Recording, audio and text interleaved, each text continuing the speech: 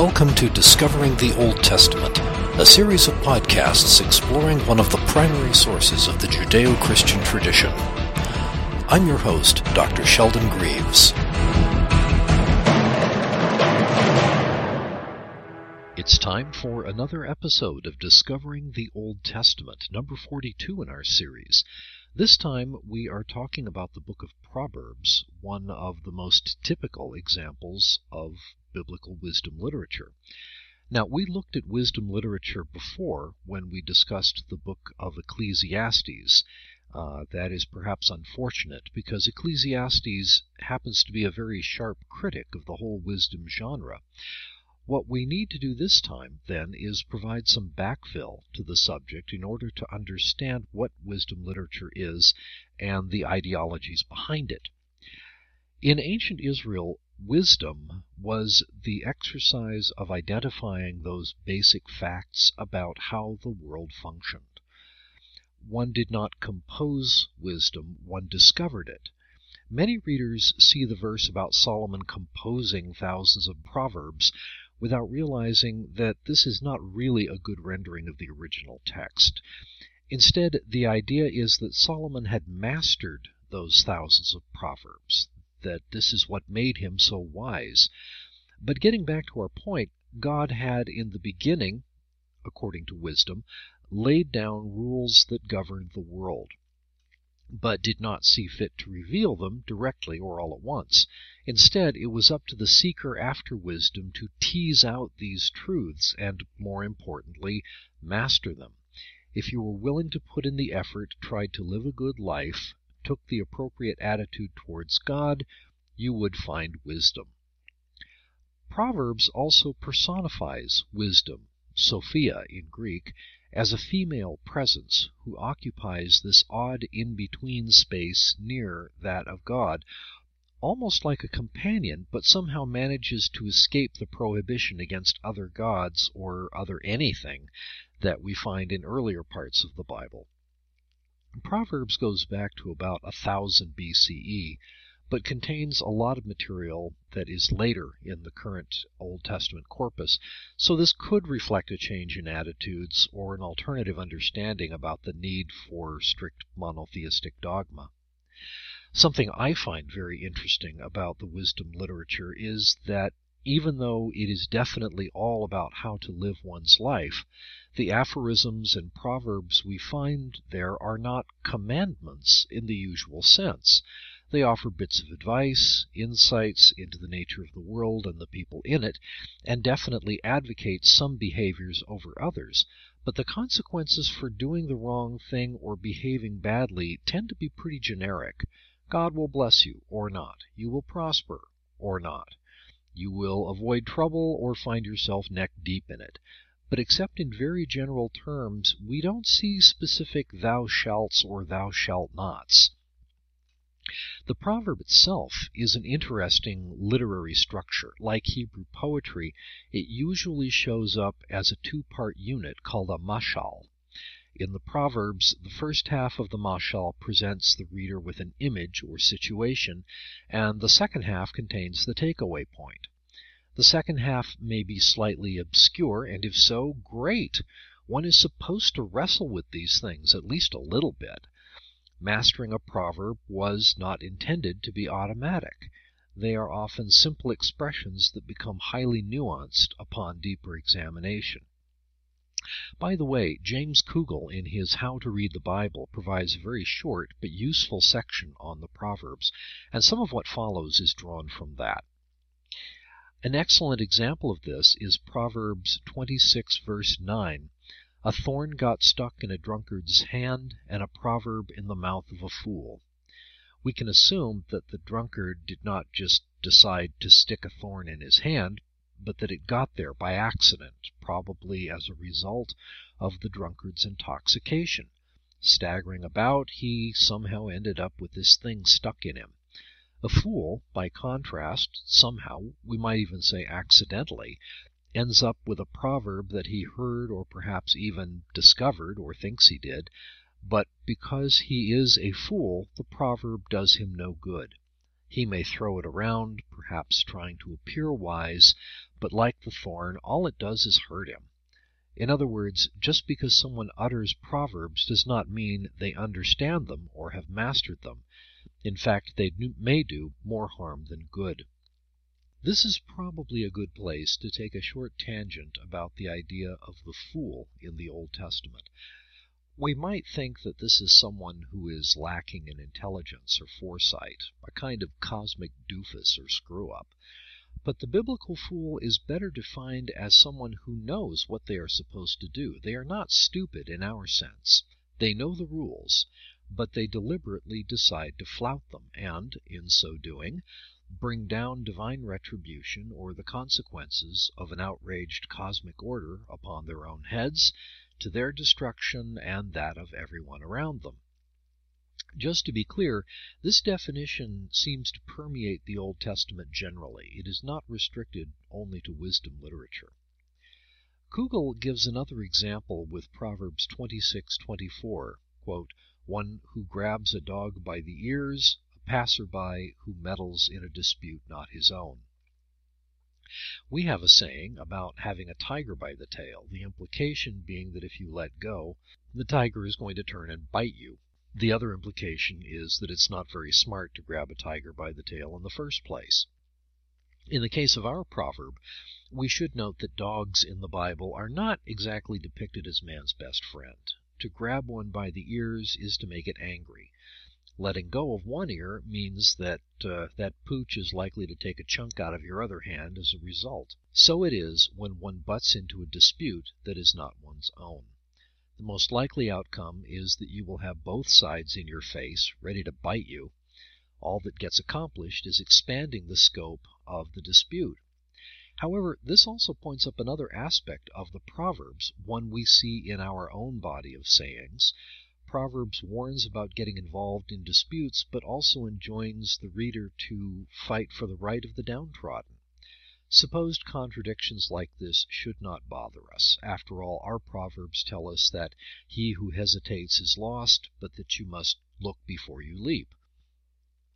The very general nature of Proverbs, with their emphasis on worldly wisdom, what I have sometimes called ancient Near Eastern success literature, and the lack of usual Hebrew religious dogma might lead one to think that the Proverbs are not all that doctrinaire, or lack a particular ideology.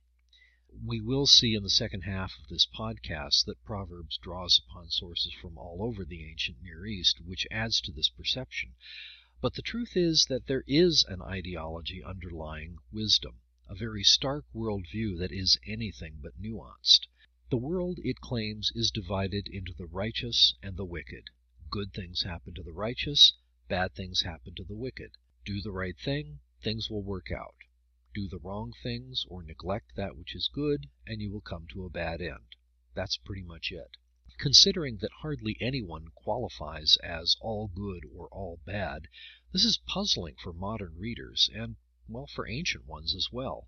Remember that both Ecclesiastes and the book of Job hotly dispute this idea, that wisdom has the answers to life. But another view is that the appellation of righteous and wicked does not necessarily refer to people per se, but to the decisions they make. At some point in life, everyone must come down on the side of what is good or what is bad, and that there is no middle ground. This goes back to the original premise of wisdom, which is that the world functions according to a strict set of rules that were laid down in the beginning. And one of the most basic is that justice must always prevail over injustice and evil. No exceptions.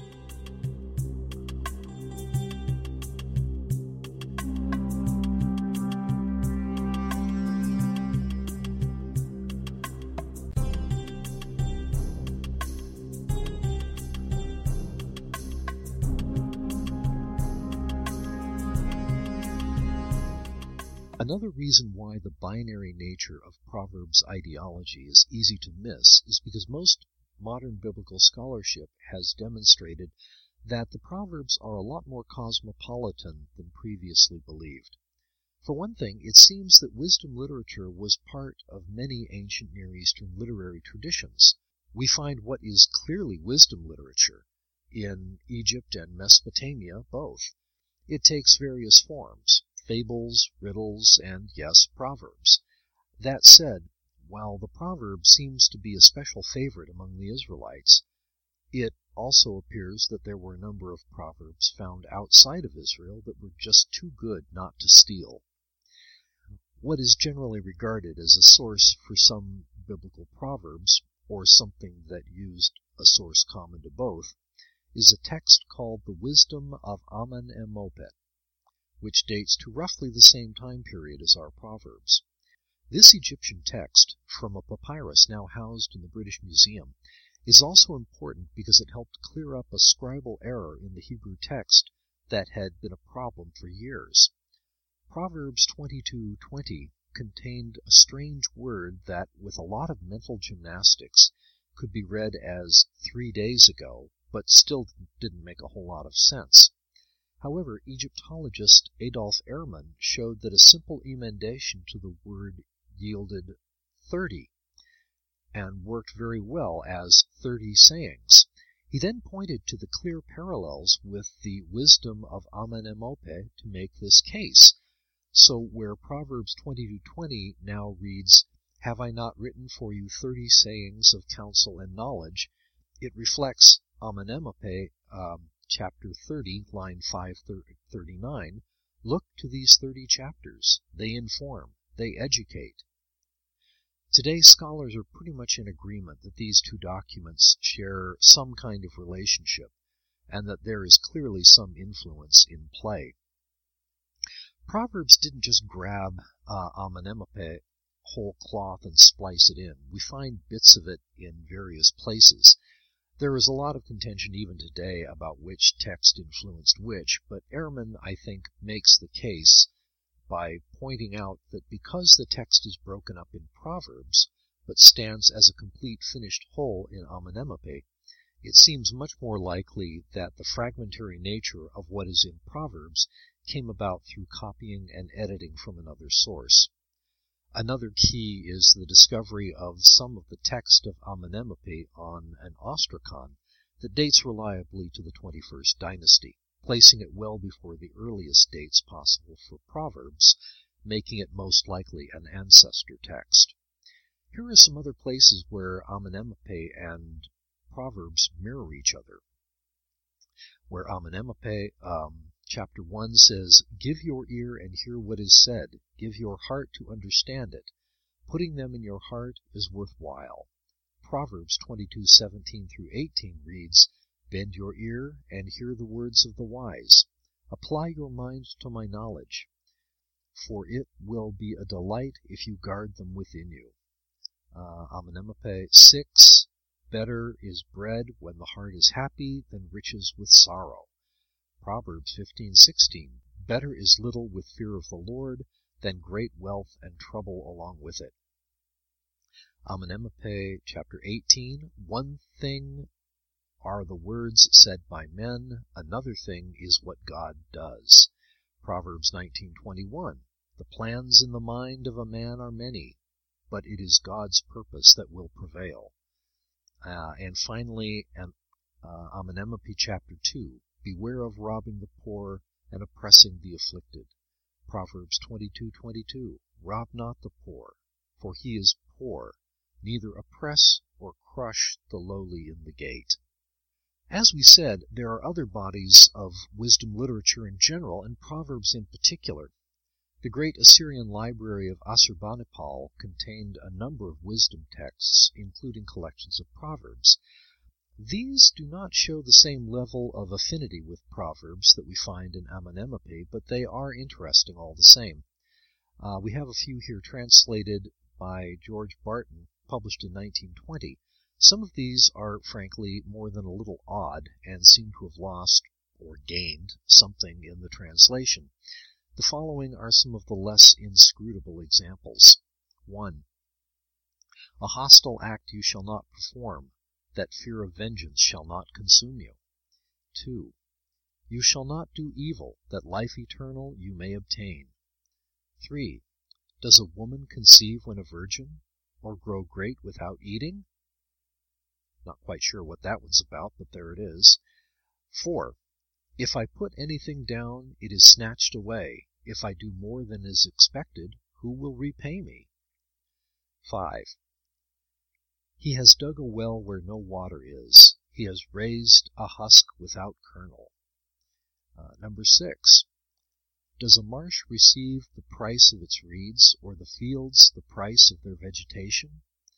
This almost sounds like the lilies of the field to me. Number 7. The strong live by their own wages, the weak by the wages of their children. 8. His ass I am harnessed to a mule. A wagon I draw, to seek reeds and fodder I go forth. This kind of sounds a little bit like I-O, it's off to work I go. Number 9. The tall grain thrives, but what do we understand of it? The meager grain thrives, but what do we understand of it? Number 10. If you go and take the field of an enemy, the enemy will come and take your field. And finally, number 11. Upon a glad heart oil is poured out, of which no one knows.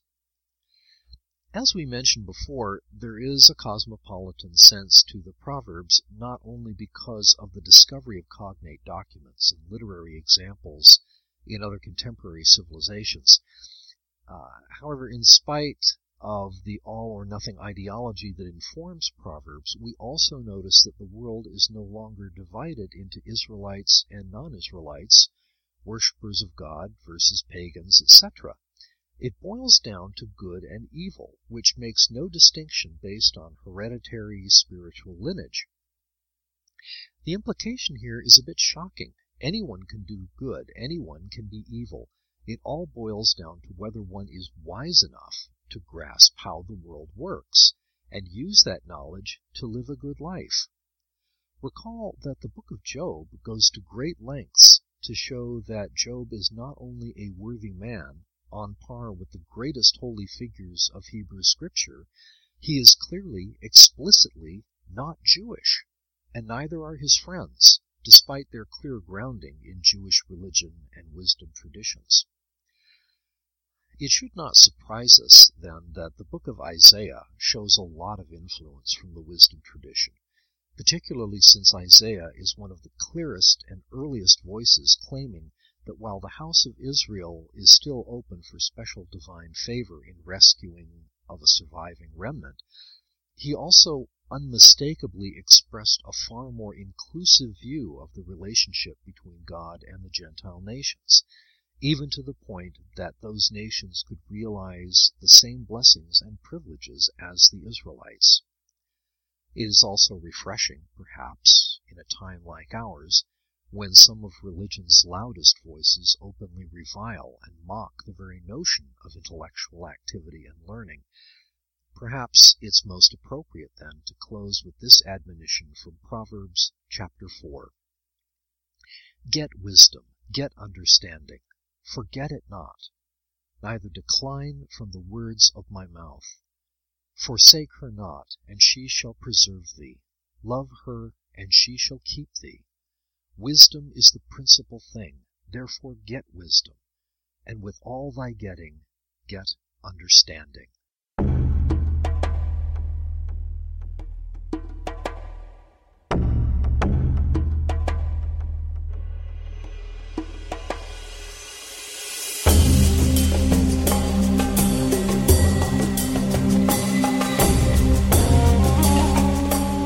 Discovering the Old Testament is supported by the donations of our listeners. To make a donation, visit our website at lafkospress.com. That's LAFKOS press.com. Discovering the Old Testament is a production of Lafkos Press of San Jose, California. Join us again next time as we continue our journey through the mysterious and exotic world of the Old Testament.